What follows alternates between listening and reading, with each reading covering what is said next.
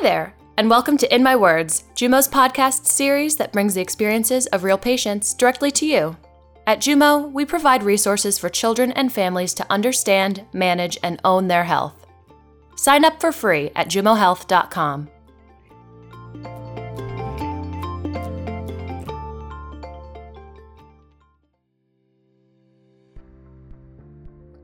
Hi, I'm your host, Christy, and we're in Sydney, Australia, talking about spinal cord injuries. Today, how an injury so physical can have a massive impact on one's mental health. The sudden life changes that accompany a spinal cord injury can be extremely difficult to cope with, and everyone copes differently. The emotional ups and downs of shock, fear, sadness, worry, and confusion can make it very difficult to focus on other health and lifestyle needs. We're back today with Dom, who tells us of his experiences after his spinal cord injury and how his mental health was impacted.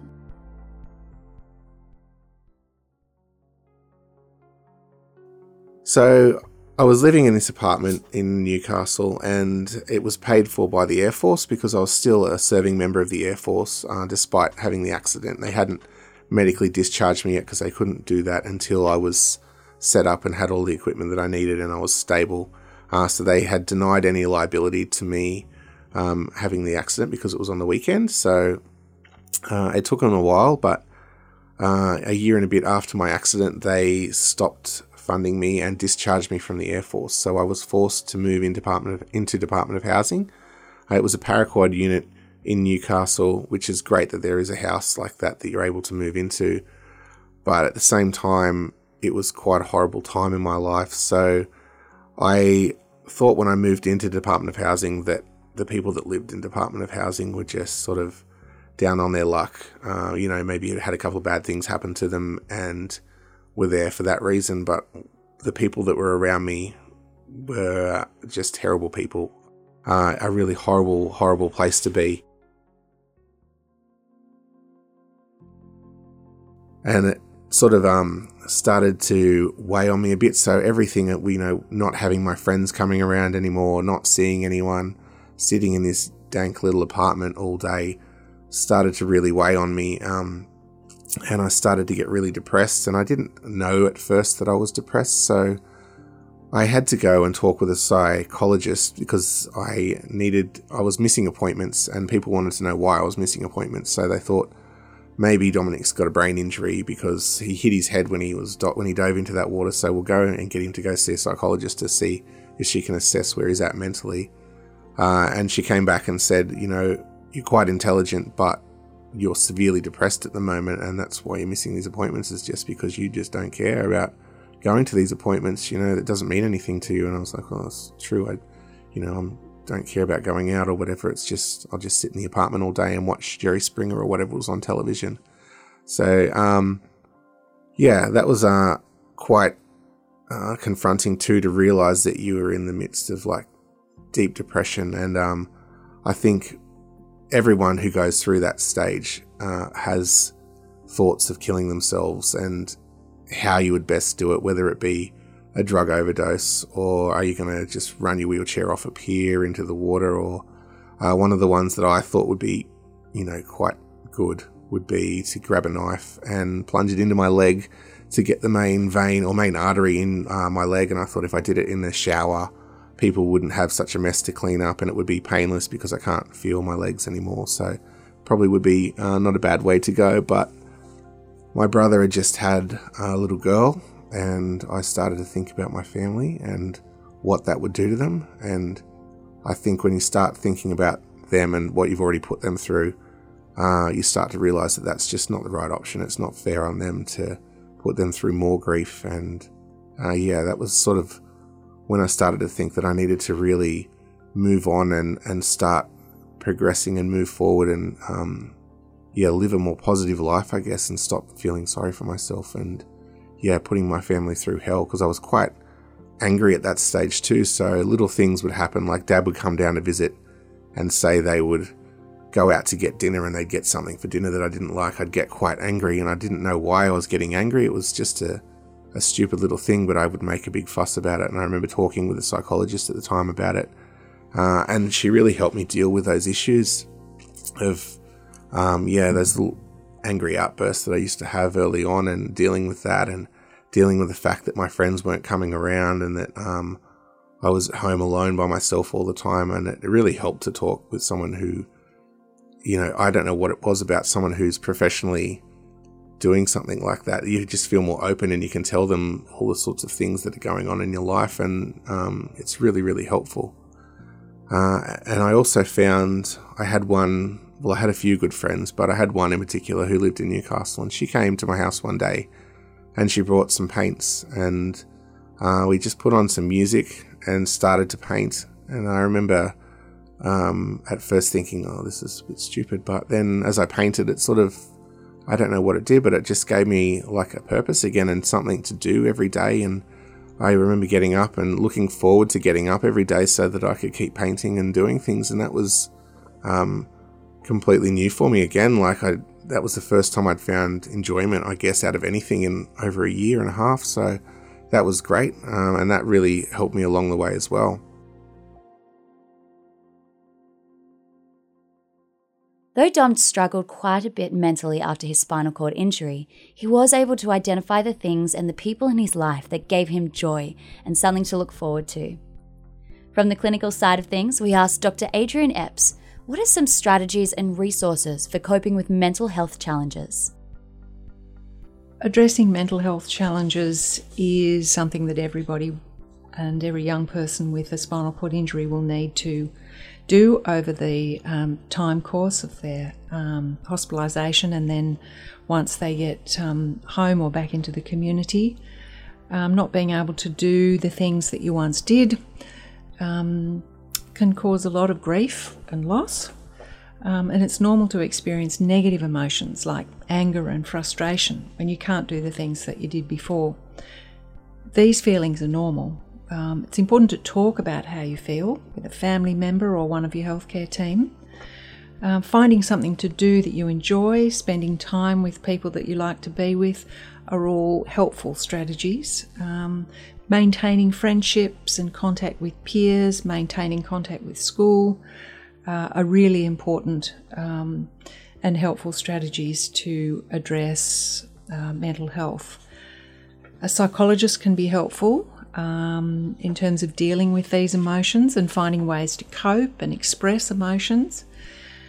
Depression and anxiety are really common following spinal cord injury, and these kind of symptoms can fluctuate over time.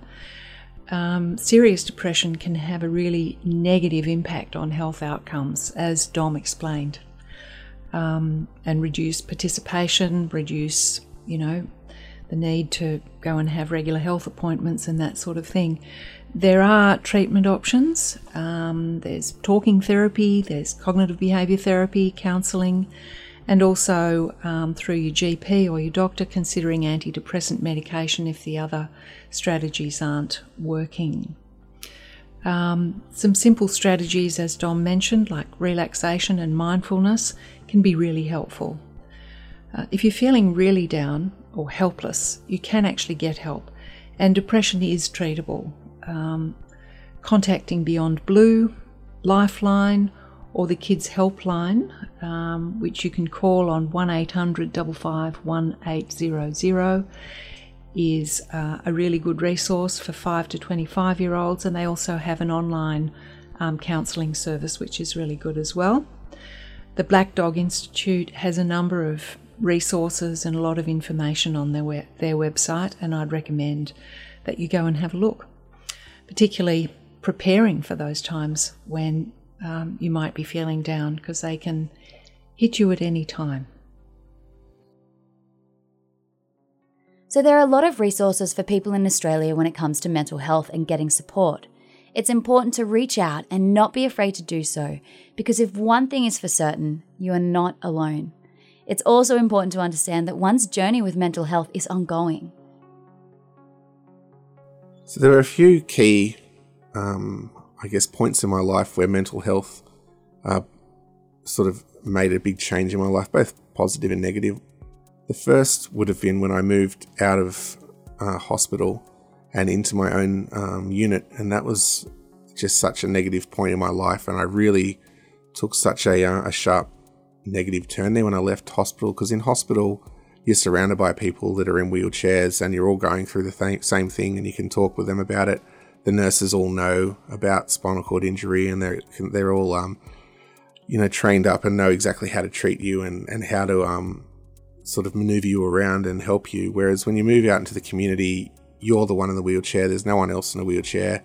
The nurses don't know how to look after you because they don't look after spinal cord injury people very often.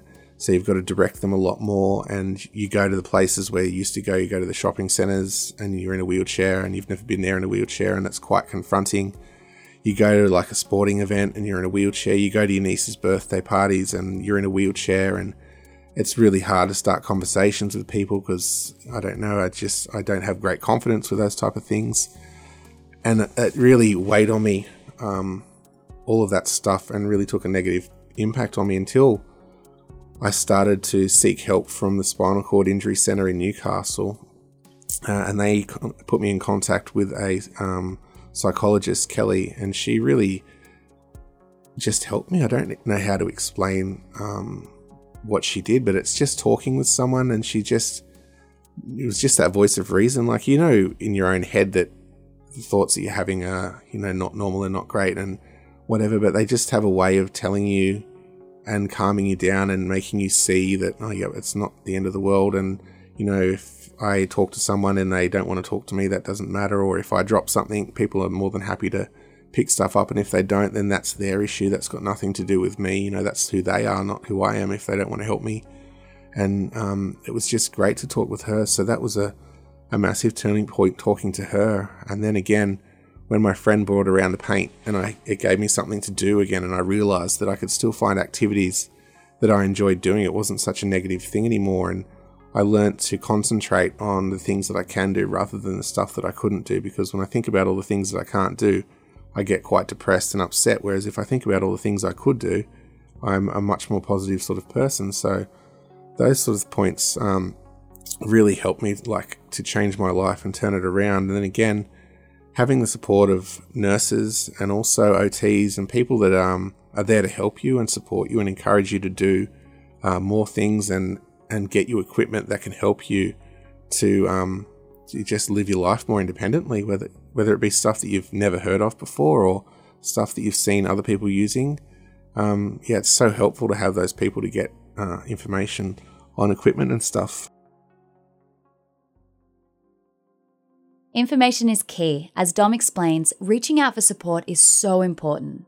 Like Dom, you may be surprised at how helpful the support of others can be.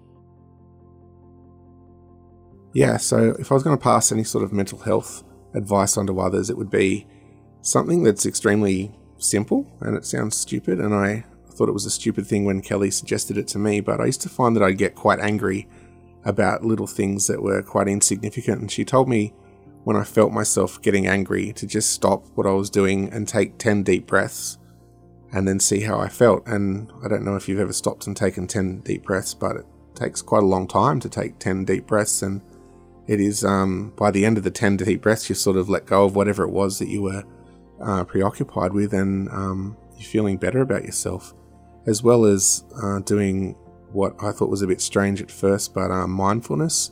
So if you just type in mindfulness to YouTube, you'll get a whole heap of videos and audio things, and it's just basically 10 minutes of someone saying relax and be calm and let the thoughts go out of your brain. And those things, as strange as it sounds, and I was never into this sort of stuff before, it really helped to calm myself down and help me deal with anxiety and different things, because I do suffer a lot with anxiety when I've got different things that sort of I've never done before, if I'm going somewhere I've never been, or if if I'm thinking about talking to someone at uni or a girl or whatever, then I get a lot of anxiety around that sort of stuff, and I developed a little bit of a tic, which I probably should deal with, but I rub my belly a lot, which is quite strange, but it's something that I've sort of only just noticed in the last couple of months that I do. But yeah, I think 10 deep breaths is always a good option. So when you have a spinal cord injury or any sort of really severe accident, I believe that you mentally, you go through a lot, and it does take a toll on you. And, that's just normal. It's normal human behavior to have negative thoughts when something changes dramatically in your life and you can't do the things that you once used to do. I think as long as you're able to recognize that, you have some issues and it's okay to have issues, and you go and seek help. There's lots of mechanisms to help you, like there's Beyond Blue, there's Helpline for kids, there's your doctor, with the nurses that come to see you. Anyone really that is a health professional will be able to point you in the right direction. And you shouldn't feel bad about asking people for advice or asking them if they know someone you can talk to, because it's just a normal human reaction to go through these things. When you suffer such a massive trauma in your life, it's a big change to make, and it's completely normal to have, I guess, those dark thoughts. And yeah, it's just as long as you realize that they're not healthy and you need to talk with someone about them. A key message we'd like to emphasise here, as discussed by Dom and Dr. Epps: don't be afraid to seek help. The emotional rollercoaster that follows a spinal cord injury is rough but normal, and you don't have to take that ride alone. Please note that this podcast and the information provided by Jumo Health is not to replace clinical therapy and treatment. If you are in a crisis and need immediate help, please reach out to the resources mentioned by Dom and Dr. Epps. These include Lifeline. Lifeline provides all Australians experiencing a personal crisis with access to online, phone, and face-to-face crisis support and suicide prevention services. For 24-hour telephone support, call 13 11 14. Kids Helpline. You can reach out to Kids Helpline at any time through phone, email, or online to talk about anything.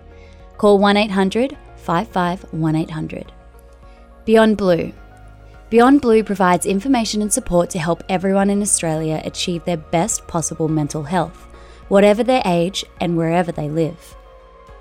Black Dog Institute. The Black Dog Institute is dedicated to understanding, preventing, and treating mental illness. Check out their many resources online. This information can be also found in the show notes of this episode. For our U.S. listeners, if you are in a crisis and need immediate help, call 911 or go to the nearest emergency room. Text START to 741-741 or call 1-800-273-8255. Available 24 hours a day, 7 days a week, confidential, and free of charge. Or go to your local healthcare provider or school's counseling center during business hours, or call campus security or the emergency number provided.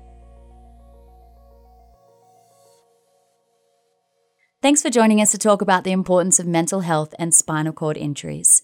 As we discussed today and in our last episode, it is important to take care of yourself both mentally and physically after a spinal cord injury, and it's okay to ask for help in doing so. We'd also like to thank the wonderful Dom for being so open and honest with us about his experiences, and Dr. Epps for her guidance and suggestions. Our next topic will have a more social theme to it: love and relationships.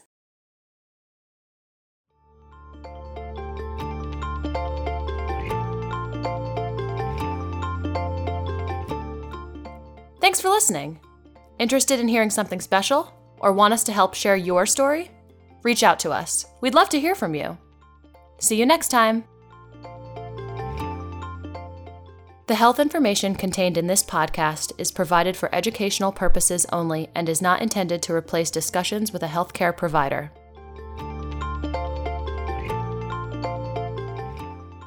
In My Words is produced in New York City and distributed worldwide. In My Words, a Jumo production.